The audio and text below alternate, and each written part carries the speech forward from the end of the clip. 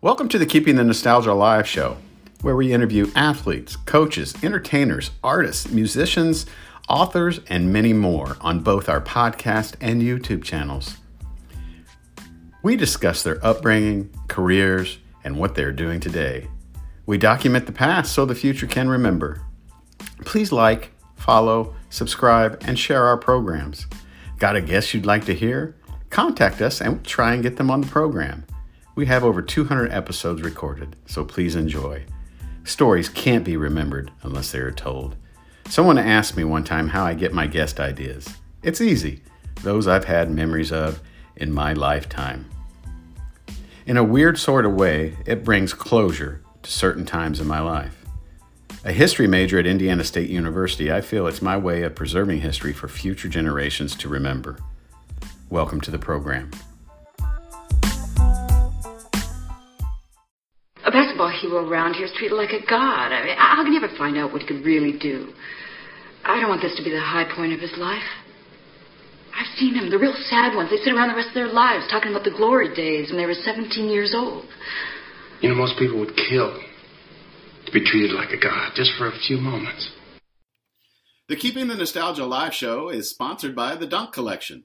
The Dunk Collection connects sports-minded individuals to basketball-inspired home products meticulously designed to help combat life's most mundane chores. Dirty clothes on the floor? Put a dirty dunk on the door. The Dirty Dunk is the original over-the-door basketball hoop laundry hamper designed to make laundry a slam dunk. Do you have a messy office? Try a Document Dunk, the original trash can basketball stand designed for those who compete in the corporate arena. You're just one shot away from turning your cubicle into the corner office you deserve. Bath time blues? Make bath time fun with the Scrub-A-Dunk, the original basketball hoop for baby ballers. Attach to the tub and scrub-a-dub-dub. The Dunk Collection, making boring chores a slam dunk. Welcome to Keeping the Nostalgia Alive, the Indiana Basketball Memory Show. I am your host, Billy Powell. Today with us is an Indiana high school basketball coaching legend. He's taken some valuable time from the golf course to spend some time with us and help keep the nostalgia alive. He's a member of the Indiana Basketball Hall of Fame. He's coached 2 Indiana Mr. Basketballs. I mean, the list goes on. And Coach George Griffith joins us today. Coach, thank you so much for spending some time from your busy schedule and take some time to help keep the nostalgia alive and talk about you, basketball coaching, and just the game in general. Well, thank you, Billy. It's going to be fun because I've already got my round of golf in. I did some yard work, so man, I'm sitting on the porch. It's about 70 here in Indiana today, so I will enjoy our conversation.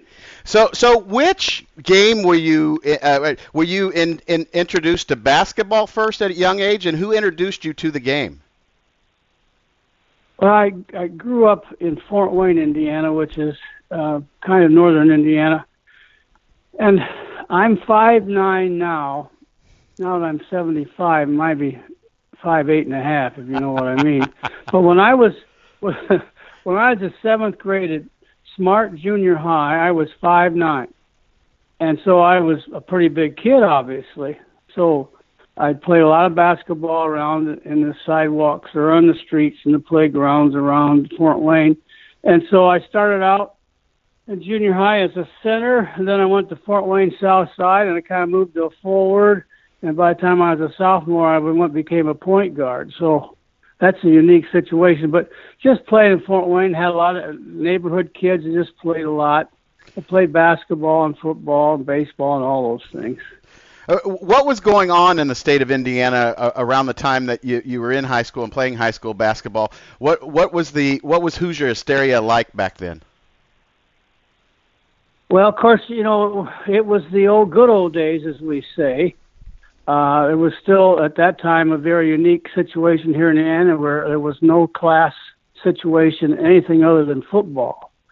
So it was such a big thing to start tournament time when all the small schools are versus the big schools and so on and so forth. But I had it, when I was a sophomore at Fort Wayne South Side, I played basketball, and that was 1958.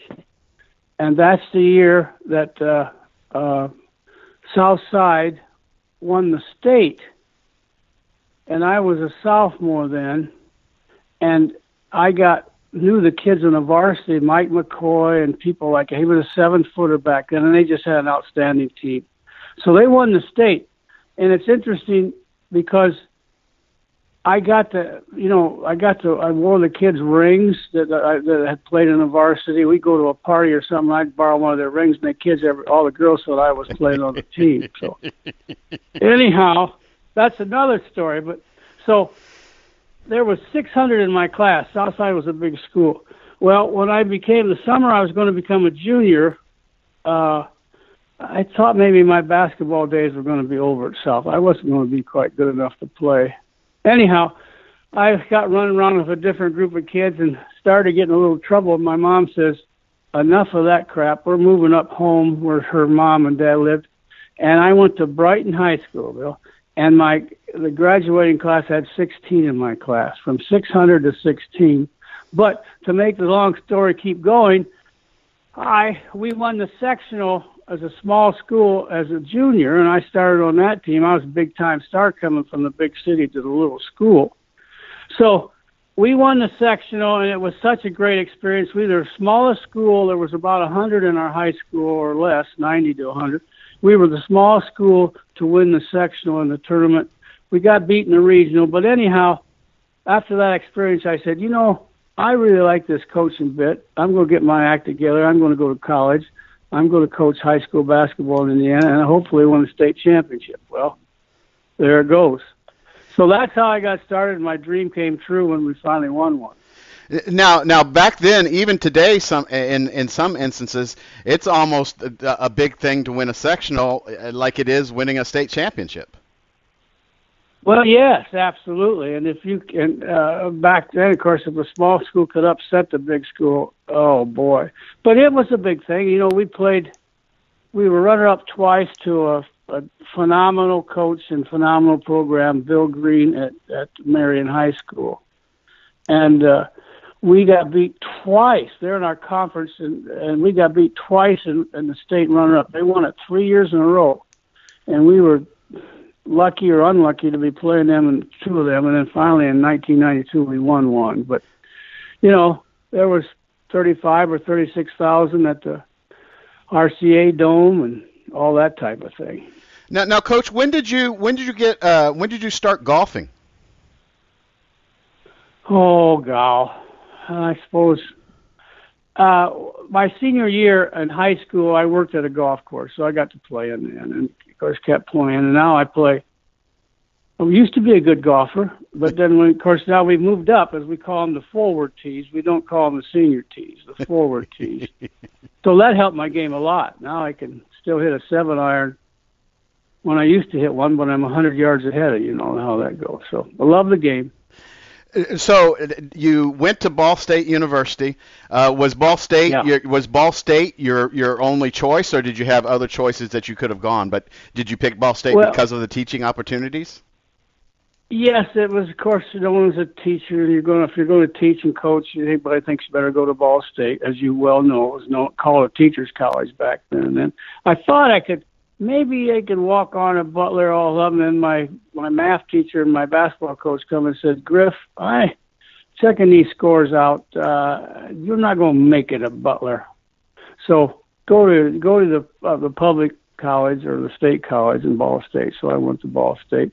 Played soccer there, and then played freshman basketball almost to the last cut, but I knew that wasn't going to happen. But I tell you what, I was so tuned in and so motivated to do what I wanted to do, to get a good coaching job and win a state championship. I became a basketball manager for Jim Hinga at Ball State. So I was manager there for 3 years. And that obviously helped me being around the players and the coaching staff and what they did, and then it helped me later get to be known so I could get a job somewhere. Now, am I mistaken, or is this true that one of the players on your team actually also won a couple of Indiana high school state championships, Jack Kiefer? Yes, Big Jack. He was, don't remind me, Jack. Jack and I had some good battles, but yes, there was a good crop that came out of there. There were several Hall of Famers that came out of that. And we all graduated around 63 or 64. 65, and there were some really good coaches that come out of that deal. So once you and what was soccer like back then? You know, it's huge in popularity now. I mean, it's I got a great story to tell you. When I started, I thought, here's my thought. You know, if I go out, you know, I'm not bringing any great things on into the basketball program. They're going to say, yeah, we need Griff. He played at Brighton, and he averaged 18 points. Let's take a look at it. That wasn't going to happen. So about 100 kids came out for freshman ball. Well, I thought, you know, I'm a pretty good athlete. I'll just go out for soccer. And soccer's like football. It goes, you know, into November, and I'll miss all those cuts, and then they'll let us all come out. They always let those fall sports. You know how that goes. Well, I walked out there and got a night and a half, and I was gone, so that plan didn't work. But at the same time, I learned how to play soccer. And we had some foreign kids, and it was a club then. And then the next year, it became a varsity sport, and we had a good team and lettered in soccer. But I'll tell you real quick, interesting story. Is that all right? It's non-basketball. Please. But, yeah, well, we had some foreign kids. We had some kids from Iran and Iraq back then. And we had a kid named Omi Vaziri. And Omi Vaziri could do anything that we could do with basketball, he could do with a soccer ball. You know how that goes. He was the star and all that. Well, he could kick a ball 60, 75, 80 yards. And so when we practiced soccer, we'd start out with a mile run, sometimes 2 mile runs. And we would run around the football field. There wasn't big stadiums and big athletic practice complexes then, you know. So we'd be running around the football field, and we'd be out there early, and they'd be coming out there and doing their specialties, and they'd be doing their kicks, the extra point and field goals. Well, hell, they couldn't kick it 30 yards. So there's Omi, and I'd say, Coach, look here, watch Omi. And Omi would take and whack that football 45 yards, field goal.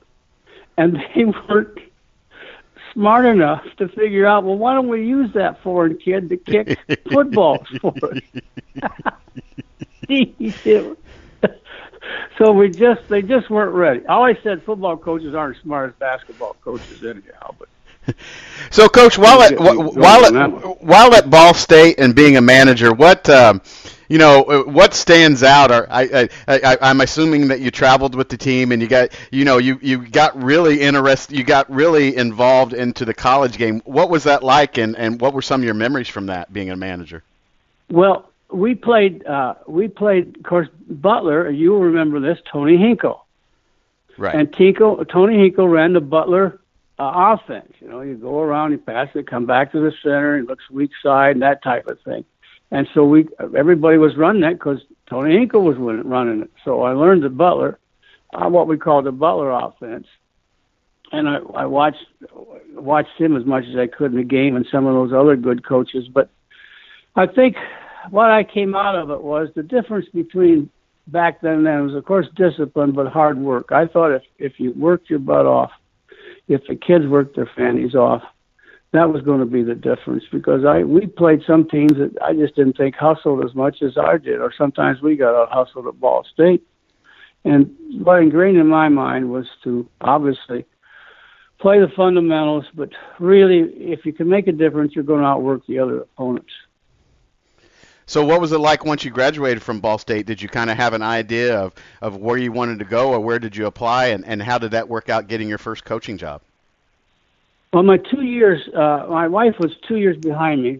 We got married her senior year in college, so I was a year ahead. So I went ahead and got my master's. So I stayed there 5 years and got that all worked. Then I had a decision to make. Do I go to a small school? I knew enough people at Ball State, the athletic director, and of course Coach Hinga and his staff would help me get a job. And that was in 65 or 66. It was tough. There was an overabundance of teachers in history, PE, history, PE, social studies, all those things that typical coach did at that time. So I had a choice. Go to a small school, start as a B teamer, or maybe real small and start out as a head coach and live and learn and go through it, how you want to do it. Or go to a big school, even start in the junior high, a big system, start as a junior high, and if you're assuming you're going to be successful, you keep moving up, and so within maybe 6, 7, 8 years, you'll have a head position at a good big high school in a big city, and you have a chance. There goes your chance for the state championship. So I chose that. I started out as a junior high coach at South Bend. My wife was an elementary teacher, and 67, 60. One jump from a junior high to John Adams High School, then from John Adams High School freshman coach to B team coach, and then an assistant varsity, and then in 1973 I had the head coach at South Bend LaSalle, which was good enough to win a state championship. So that's the direction I went. And what I mean, South Bend itself is so rich in tradition in basketball. Tell us a little bit about that area and basketball. Well, there's 6 or 7 high schools, and the biggest high school there was South Bend Central, who had won the state championship. There are 2 Centrals in Indiana. Muncie Central, who had a tremendous record and a tremendous reputation in the state, and South Bend Central. South Bend Central was known because Johnny Wooden started coaching there. From South Bend Central, he went to Indiana State, and so on and so forth, the career. But so it's a tremendous tough sectional. You can obviously, and you get to the sectional, then if you get a good draw in a regional, and then somewhere you meet the Gary schools, of course. But it was a big time basketball, and I got my job, what I wanted, and so LaSalle was as good as anybody else in South Bend, so we had a chance. How patient did you have to be during those years while you were assistant? Oh, well, I worked for a man named Dave Hadaway and at Adams, and we became best of friends and was on the same philosophy.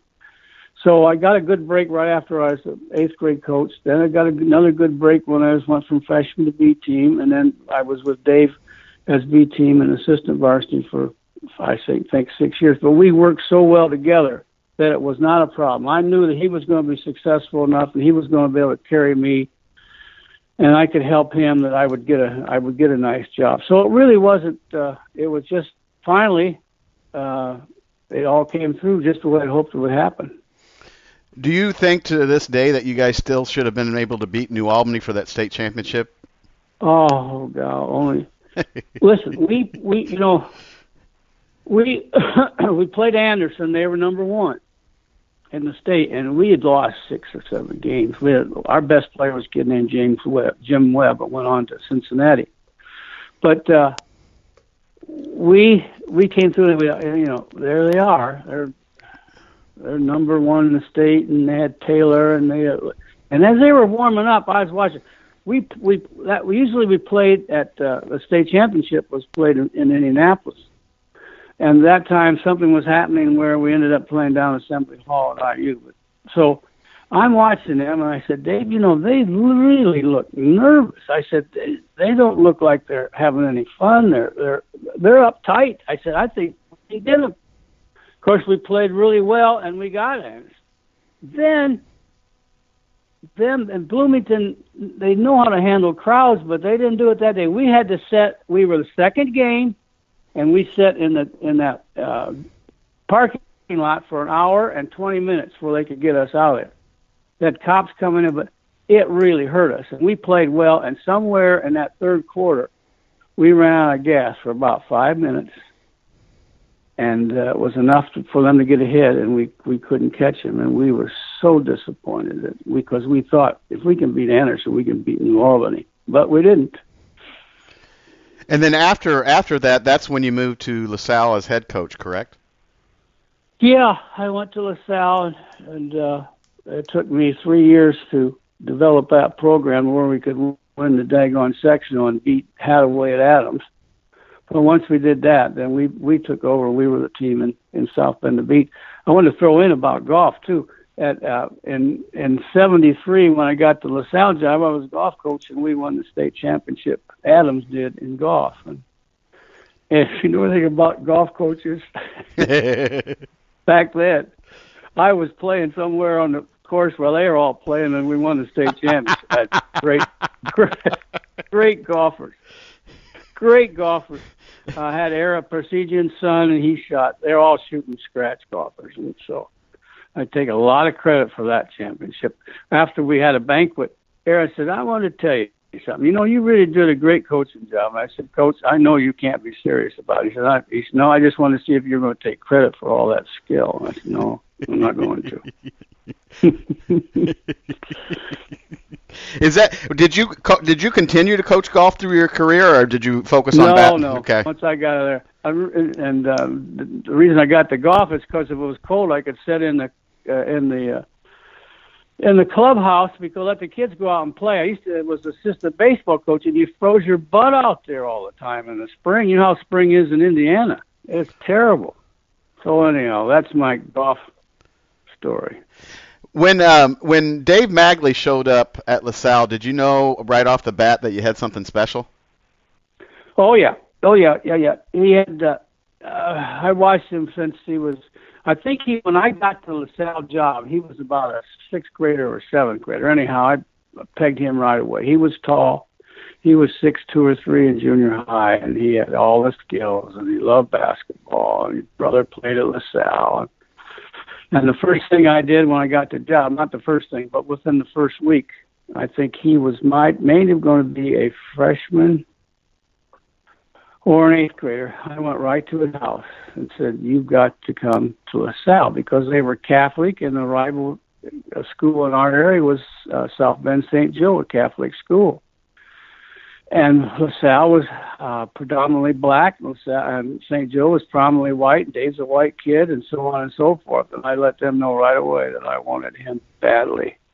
And the final thing, when he was a freshman in our program, he could make a choice of going to St. Joe or here. And I went into his house, and I talked to his mom and dad, and Pat, his brother, and Billy, and I said, I'm just going to tell you this.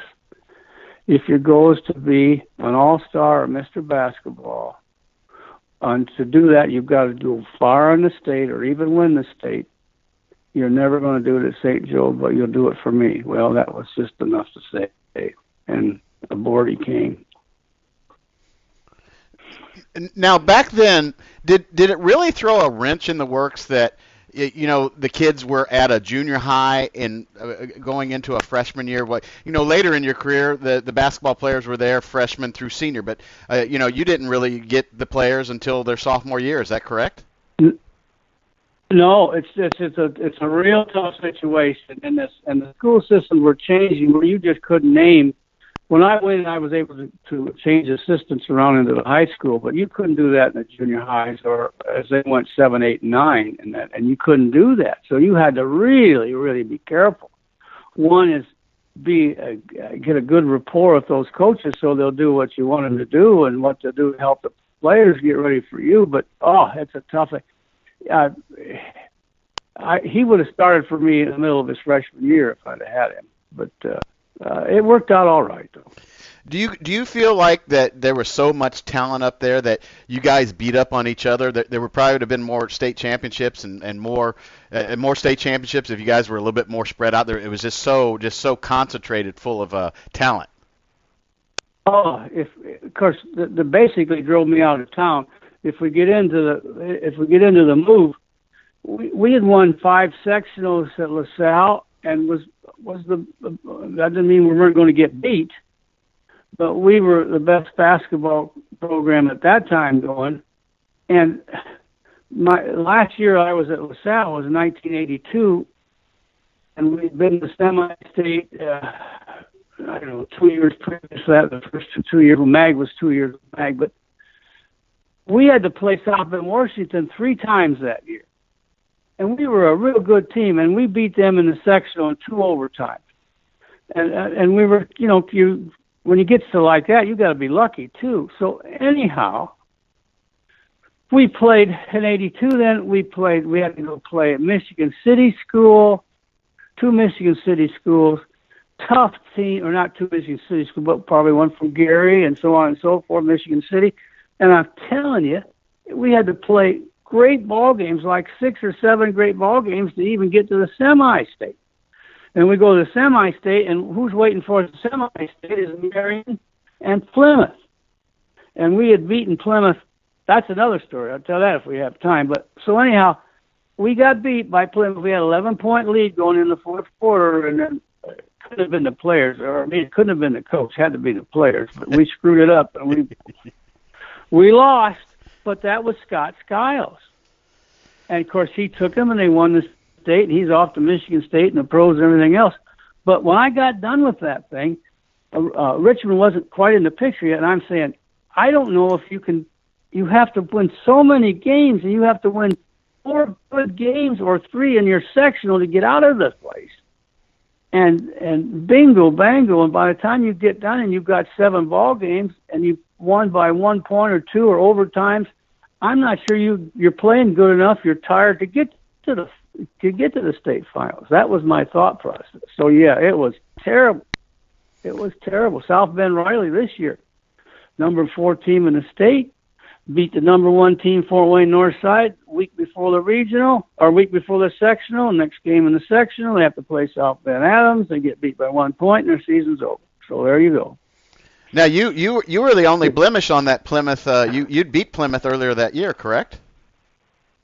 Great story on that. We were about number 2 or 3 in the state, and they came in defeated little Plymouth. Team came into the Notre Dame Stadium.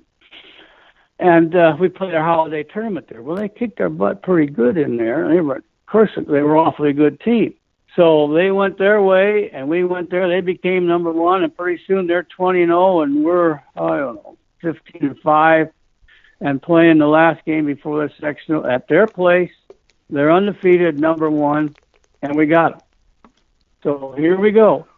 And then so we went our way, and they went their way, and then we're coming to the semi-state, and I said, I hope Marion beats them. I don't want to play them again. Well, we played them and had a good run at them, but as you know, Scotty Skiles was not going to be denied, and we tried to kept throwing. So it was a good deal. So Jack didn't get undefeated. Jack Edison, the coach, we won the state championship. We beat the undefeated team, but we didn't go. We didn't get where they went. So when does when does Richmond come calling, and what kind of process was that, and was that a hard decision to make? You know all about this Indiana stuff, don't you? Well, the thing about Richmond was that they were building a stadium, and you know Indiana's got 4 of the 10 biggest high school stadiums in the country, or 5, or whatever it is, and 3 of them are in our conference. Well, that Rich was going to build one 8,100.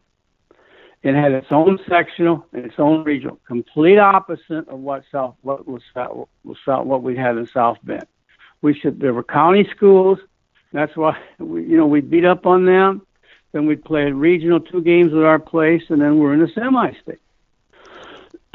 So that's why I was interested in getting the job, because we knew we had to go to Newcastle 2 years before when I got there for the sectional, which we lost both times to Sam Alford and Steve Alford, and then we would have our own. So that was the biggest trouble. Of course, it worked out just right. When we got to the semi-state, we won 10 sectionals and 8 regionals or something like that. It was on our floor. And the year that we won the state, we played 3 at home. Then for the sectional, that's 5 for the region, 5 at home, before we even had to leave. So it was a good thing. That's the reason I did it. I was lucky to get the job, and then we ended up doing well with it. Coach, in both up in South Bend and at Richmond, what was it? How did you handle input from administrators and even parents? Because both of those areas are just so rich in basketball history. How did you handle that, or how did you either put it behind you, or how did you take their advice and have a smile on your face? How did you do those kind of things? Well, you're always going to have parent problems, no matter what. I mean, you can be you can be 5-15 or 15-5. They're going to be parental problems. But if you've had some success, you want a section or two or a regional or whatever, that gives you as a coach to the parent some leverage. And they're going to come in maybe a little more humble and not say, this is what I want and this is what I want. But we really worked on team and family, the same words you hear everywhere where success is. You try to talk about team, and if the team is more important, you'll be able to handle the problems at home or family. One of my blessings was that we worked with a lot of black kids in our program, and without being negative, there are a lot of black kids that don't have dads around, or they're living with grandma or living with mom only, that type of thing, who are looking for somebody, and the parents are looking for somebody, grandma or somebody that can help you out. And so that was saved me a lot of hassle with parents because they knew what we're trying to do and what we did do. Now, were you in on getting setting up your schedule and playing who you guys played? Pretty much so. I was always blessed with good athletic directors, and they basically said, "Here's what I want, here's what you want. Now let's get it together and do that." Of course. So we ventured out and made the year that we won the state, we played Chicago King, our second game of the year up in somewhere, not in Chicago, but before we got to Chicago. And they had the 2 7-footers. Griffin was one. I don't know the other one. And nobody else would play them. They called us first to get to the tournament, and I said, "Well, wait a minute, let me think about that. I'm not sure I want to do that because and nobody would play them." And I finally said, "Well, we can't. All we can do is get beat. We play hard and do well to help us." So we played them. So we did things like that. They let us do it. You know, the neat thing about this is that, most of the people I chat with, it's kind of 6 degrees of separation. And I went to Broad Ripple High School, and we got to play you guys 4 times, and there's 2 less. You have 2 victories in your one win-loss column, and you have 2 losses in your win-loss column because of Broad Ripple. So that was, we went there our freshman year. It was cold, and it was at the old place, Civic Hall or the Civic Center. What they call it? Civic Hall. And I remember that like it was yesterday. Bill Smith had won a state championship in 1980, and Gene Ring was the athletic director, and that was my first introduction. I think we were 4-0 when we came to Richmond, and you were really that was really the first big time program that we played. And it was just, it's just something that I could tell you the smell of the place. I remember the locker room. I remember meeting you. Of course, you've met thousands upon thousands of other people since then. But that was just it was a fun, and it was always he always prepared a little bit more to play you guys when we played Richmond. Well, when you beat Broad Ripple, you got to be pretty happy, because if you're playing them 4 times, you're really happy with 2 wins. Let's just put it that way. Coach Smith was quite a character. Yeah. When he got the All-Star, when he was the All-Star coach, it was 80 that he was the All-Star coach. Brian Hubbard, who played for me at LaSalle, played for him on the All-Star team. But I liked him. You knew you better work your butt off or you weren't going to win. Now, the couple of years that you guys went and Marion was in the Final Four with you guys, what kind of strategy did you go up against Bill Green with, or was it something that you knew it was just going to be very, very hard to do? Well, they were so good, Edwards and Jones and McKee. I mean, they had a guard when we played him and then he got, I never beat Bill. At Marion, when he was at Marion, he beat me at my place, and I beat him in his place. We had him a couple times, and we just couldn't hold on. Or Edwards would hit a 3-footer or a 30-footer or something like that. I'll tell you a quick story. My first year, we went to Marion, and they had James Blackman. Well, obviously, he went on to Kentucky and was runner up to Mr. Basketball at Steve Alford, but I said, well, we've guarded Skiles, and we can do this thing. We're going to zone, we're going to double team him, and we're going to do this and that. Well, the first time he got the ball, we double teamed him. and all of a sudden he went behind his back, split the double team, went in and dunked it on us. And I said, holy crap, welcome to the NCC. But so I couldn't beat Bill. Well, then Bill, when he finally won the third time, he went to Indianapolis University there. So he left. Well, then Dan Gunn got him, so I beat them. I beat Marion for the first time about 3 times when Bill had left. Well, then Bill didn't like it at Indianapolis University. He had to work too hard in recruiting.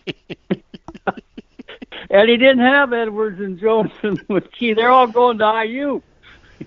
So he came back, and I beat his butt twice. And I said, Bill, I just love you because now I can beat you. He said, yeah. But, well, it was just good. You knew he was going to do a matchup, so you had to get some kind of movement, and we thought the weak spot was maybe at the baseline, and we tried the baseline. Of course, I have Woody Austin. He was, a big timer, Mr. Basketball, and so on and so forth. So we worked him baseline. So you knew you could get some shots, but it's just so good. And his last year, in 87, we were there 85 and 87, and we won at 92. 87, he had a guard about 5'9", Walker was his name. Can't remember his first name. But he was their point guard, and he just did what Billy Wright did for me. He passed the ball, got it where it's supposed to be. Once in a while, he'd take a shot and play great defense and so on and so forth. So here we are in front of, at that time it was Market Square, so there was only about 20,000 there. So there we are in the final game, and there's 20,000 people, and the first time Walker gets the ball at the point, well, we just slag off of it. Walker's going to beat us. So he hit the jump shot and made it, and I'm standing up. And Bill Green stands up and looks down at me and just points his face like, I know you were going to take it off Walker, and you can't do that because he's going to hit that shot. So that was real interesting. But they were so good, and of course, well coached. And when they wanted to play, they could play really hard. But he got the best draw both times. He was playing morning. He played Southridge, and I don't know, Damon Bailey when he was a freshman or something like that. He could go home, sleep, do whatever he wanted to do. And here I'm playing East Chicago, Roosevelt, and Gary Roosevelt. Gee, so. Coach, what was it like? What was it like to coach the Austins? Well,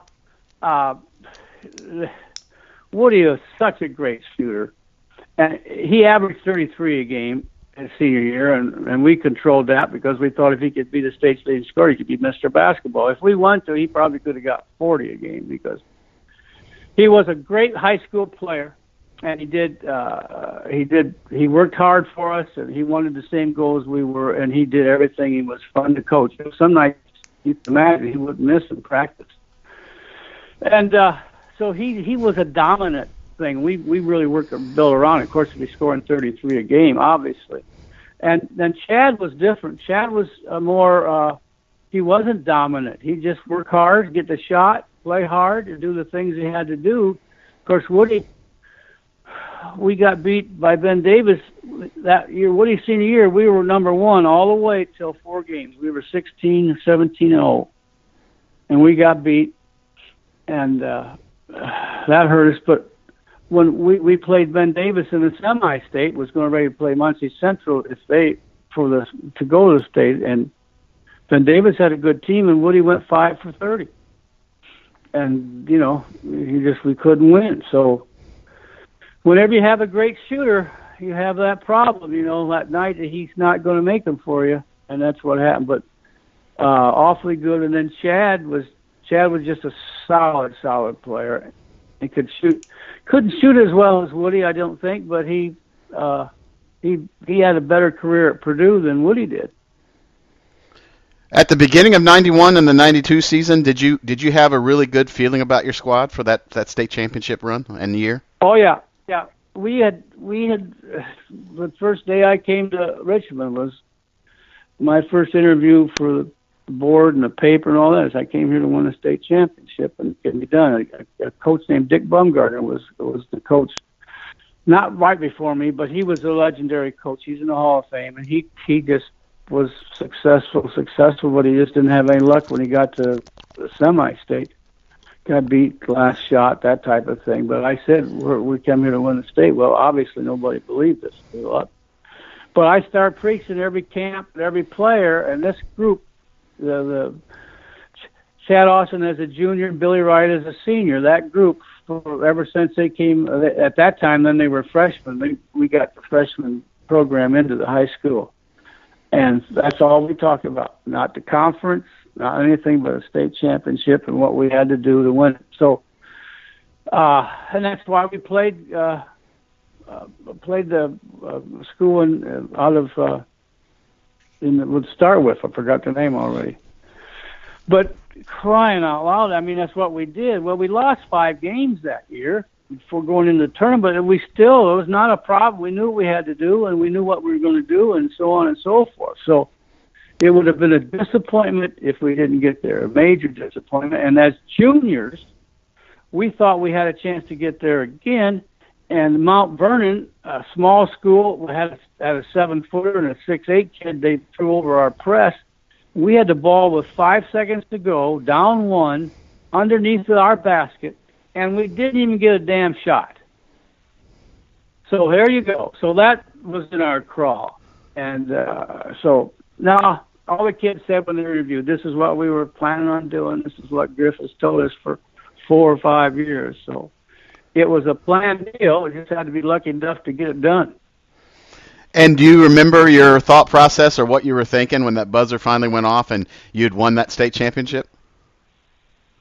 You know, if you've been there 3 times and you want to do it your whole life, well, actually 4, because when we were at Adams, but you think what you're going to say and what you're going to do and make sure you do this and make sure you do that. And we did, and after we got in the overtime and we were up 4, we knew the last 30 seconds, we knew we were going to get it won. So you start putting that thought process through, and you say, how lucky you are. You did what you've always wanted to do, and how does that happen? How is this happening right now?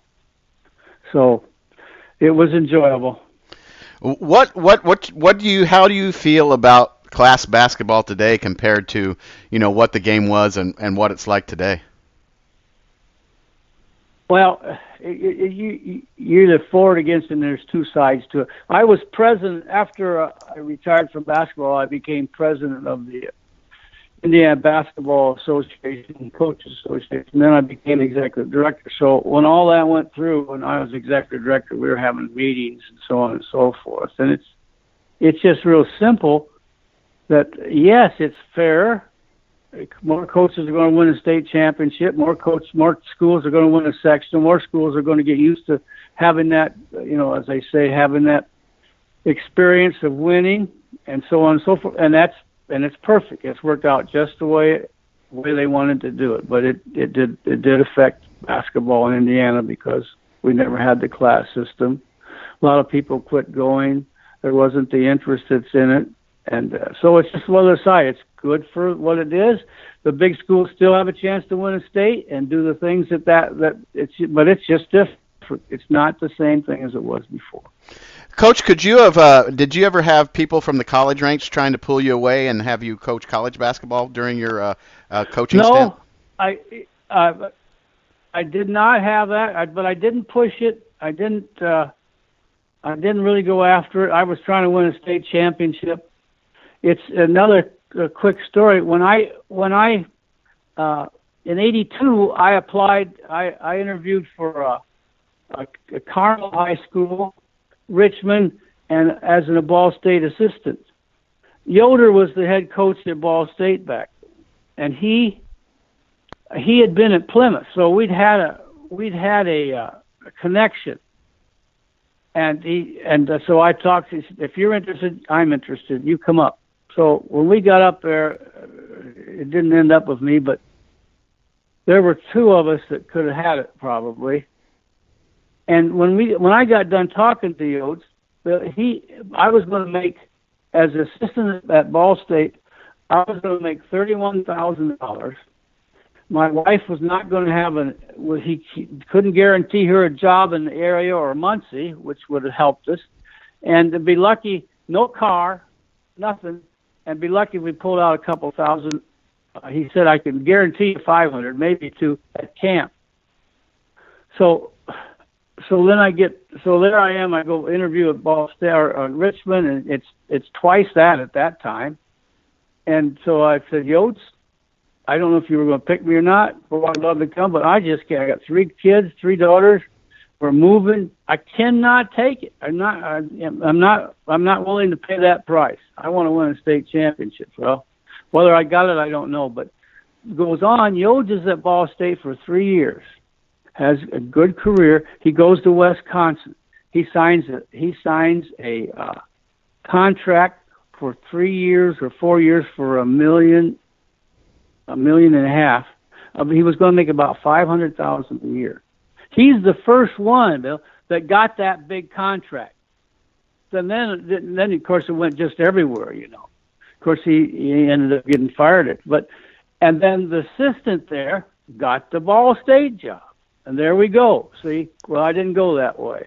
So that's what happened. But that was an interesting story. Now, were you and your wife high school sweethearts? We were. Yeah? We went when I moved up from Brighton. I went from Fort Wayne to Brighton and wore my boots and all the things that they thought, what kind of person came in here? And her mother was not very happy that she was going out with that crazy guy from Fort Wayne. So in 1997, you get a phone call or someone lets you know that you're going to be inducted into the Indiana Basketball Hall of Fame. How does that feel? And also include with that, how proud are you to have 2 Indiana Mr. Basketballs, you know, that you coached in your career? Well, the culmination of the state championship and then the Hall of Fame is just, you know, what do you say? You never thought about the Hall of Fame, thought about the state championship. And then all of a sudden you're in the Hall of Fame and you're in with all these great coaches. You think, gee whiz, I can't believe I'm there. 2 is it had to be pretty successful to be in there. So that was part of the dream, I guess, the end of it, the culmination of it. And then, of course, not many coaches. We had 8 All-Stars, Indiana All-Stars. So one, it means that we had success, but I learned quickly there's a direct correlation between good players and coaches' success. But anyhow, the first one with Dave was the most exciting because it was pulled right out of the thing. There were great basketball players all over the state. And then his story with his shoulder and the success, we had to get out of the sectional and out of the regional for him to get there. So, and he had to play really well. So that was the most exciting because it just wasn't expected. With Woody, we went after that one. I said, well, you're going to be the state's leading scorer because I know you can, and we're going to be down there and we're going to be ranked number 1 because what you did as a junior. And all that publicity is going to get, and so I think we can just ride that out. So obviously, very excited about it, but we kind of knew that we were trying to work hard for that. Do you think there? Go ahead. I'm sorry. I was going to say, and he beat out Sean Kemp, who was at Concord and became an all-pro, and all that type of thing. But we had a little publicity going because we were number 1. Do you think there's the same amount of politics when it comes to the Indiana All-Star team and Mr. Basketball? And would you compare those same politics to those who get into the Indiana Basketball Hall of Fame? Oh, yeah, there's no doubt. It's just the geography, Bill, is the thing. If you're in central Indiana and you're near Indianapolis, all the publicity that is going to come from there. If you're in South Bend, you've got to be scoring a lot of points, and you've got to be in the Hall of Fame game early, or you've got to get out of your sectional and probably out of your regional to even have a chance. So yeah, there's a lot of that. The All-Star game. When I coached the All-Star game, Bill Bates he selected it on his own. Wow. And you know what he did? That's the year that, quick story. I said to Bill Green, I said, Bill, we knew he was going to be the All-Star coach, whether he won the state or not that year, because that's the way Bates did. But he said, I said, I want to be your assistant at the All-Star. He said, no, you don't. You don't want to. I said, oh, yes, I do. I'm going to figure it out. I'm going to figure out how to kick your butt, or I'm going to figure out how something I can do. And he says, well, all right. Okay, I'll be glad to have it. It'll be a lot of fun. Well, then he got the Indianapolis job. He won the state, got the Indianapolis job, so he couldn't coach the high school kids. So there I am, going to be assistant, and Green says, well, of course Griff can handle it. Make him the coach. So I did. So that's how I got that thing. But, geez, that was so political, just political as heck. So, yes, it is. The Hall of Fame is the same way. If you're in southern or middle Indiana, you're going to have a better advantage, a better chance than somebody up in South Bend, or for sure Gary. Gary's, is a lone country up there. Right. And but now that's changed. Now they've got Bates out there, and they've really worked on going after and getting information on people. You know what I mean?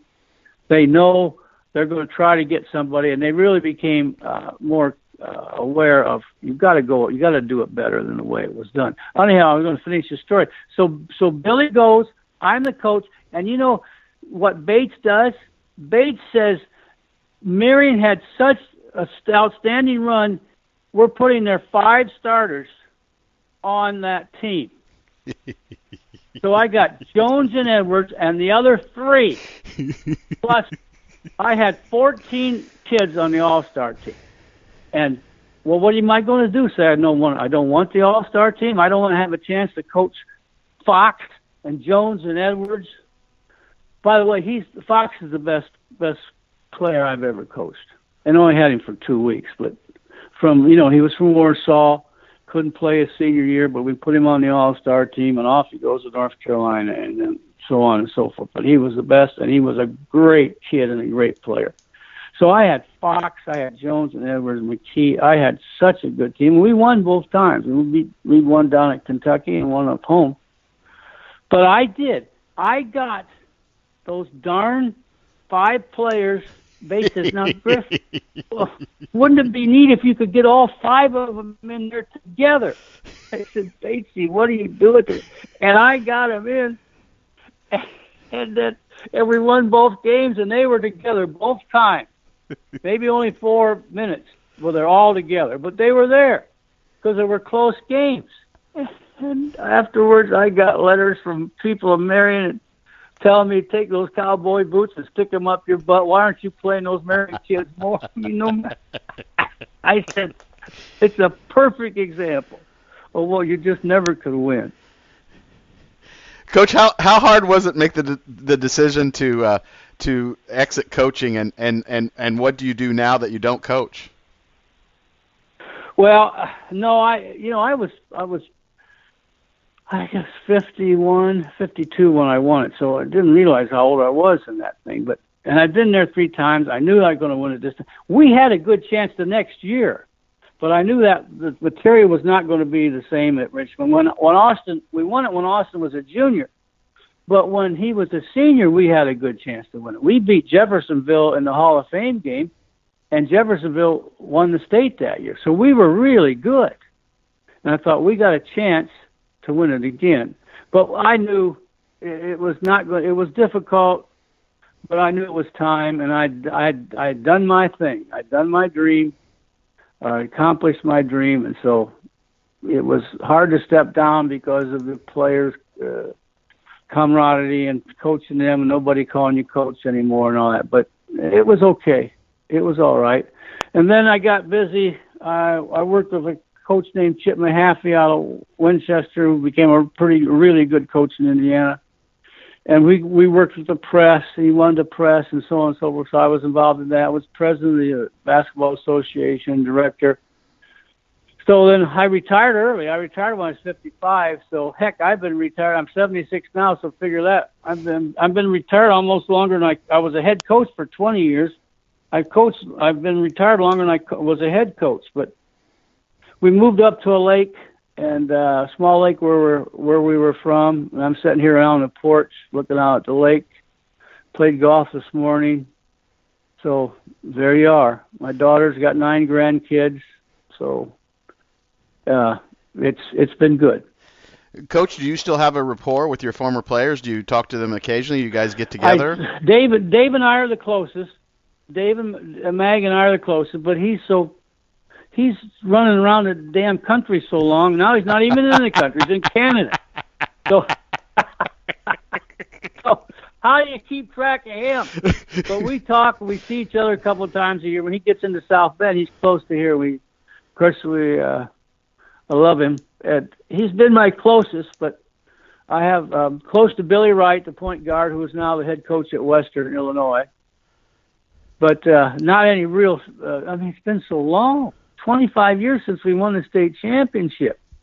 We've had three of our players in that team pass away, illnesses and other things. It's just crazy how all that's happening, and it's going fast. I mean, I'm 76, and I'm thinking, well, I'm on my way to 77. I'm getting older as I sit here talking to you.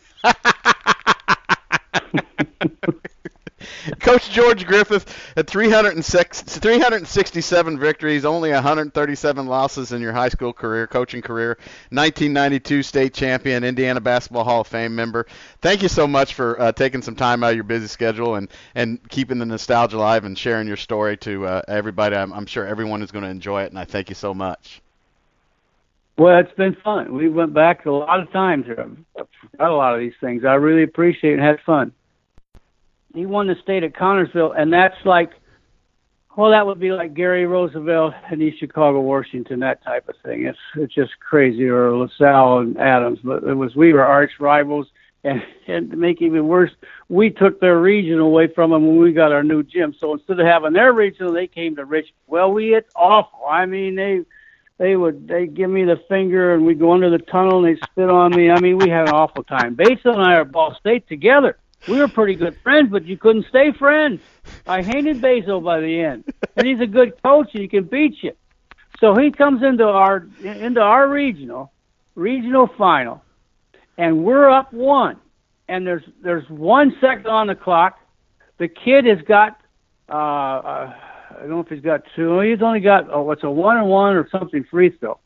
So we call timeout. You know that he's going to have to miss the shot. He's down, So I called time. I said, whatever you do now, we worked on check that man out. Well, crying out loud, he missed the check. The ball bounced the right way. The kid hits it with no time on the clock. We lose the regional by 1. So the Tiernan Center's got a big on top is where not on top, but right above the floor is where all the radio stations are in each corner. And I'm there, across there, looking at Malby, and he's yelling and bragging about how good a coach he is, how he beat me over there. And I want to give him the finger or something. And I look over there, there's a commotion over there. And Basil's down. It's like he's had a heart attack. And so we end the show. And then he got setting up, so I knew it was all right. I said, Malby. And he hyper, whatever it been. And he went down. He does that. I said, why the hell didn't you do that on the last time out? We might have won the region. To you. So, anyhow. But are you guys? Do you talk now? Are you good friends now? We are friends now. We are friends now. We can talk. Yeah. Why didn't you do that? That's great stuff, Coach. That's awesome. All right. I'll talk to you. Thank you, Coach. Have a good day. I appreciate your time. Thank you so much.